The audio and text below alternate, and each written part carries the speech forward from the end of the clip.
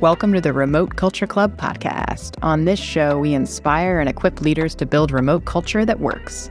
I'm your host, Alex Dunn, and even though I've been leading remote organizations for over 10 years, I'm always learning more. It's really nice to have you here, and without further ado, welcome to the show.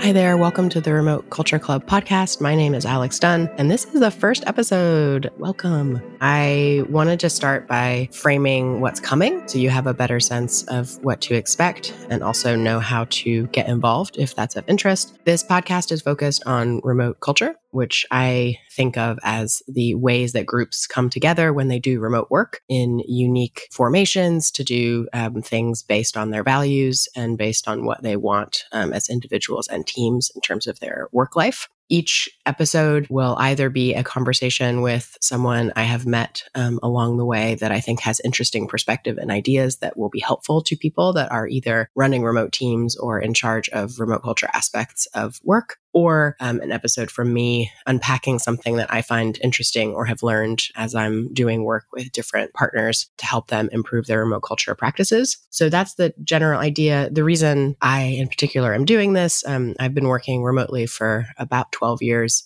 and through that time have been really interested in what you can do to make remote work for each individual on the team. And I've had to learn a lot of hard lessons throughout that time and have regularly been surprised at how few places there are to go to ask questions, to get ideas, to get inspiration that can help make changes and sort of better understand what's going on when things aren't going well. So that's the purpose, is essentially to be a space you can come to listen to some interesting conversations with people that have a particular vantage point on remote culture, get some reframes of problems you might have, but also come away with concrete experiments you can run with your own team and things you can take back to your organization to start making good strides on changes in remote culture and practice. So that's the goal. This is the first episode. This is going to be the first round of interview conversations in the next few episodes. It will get better.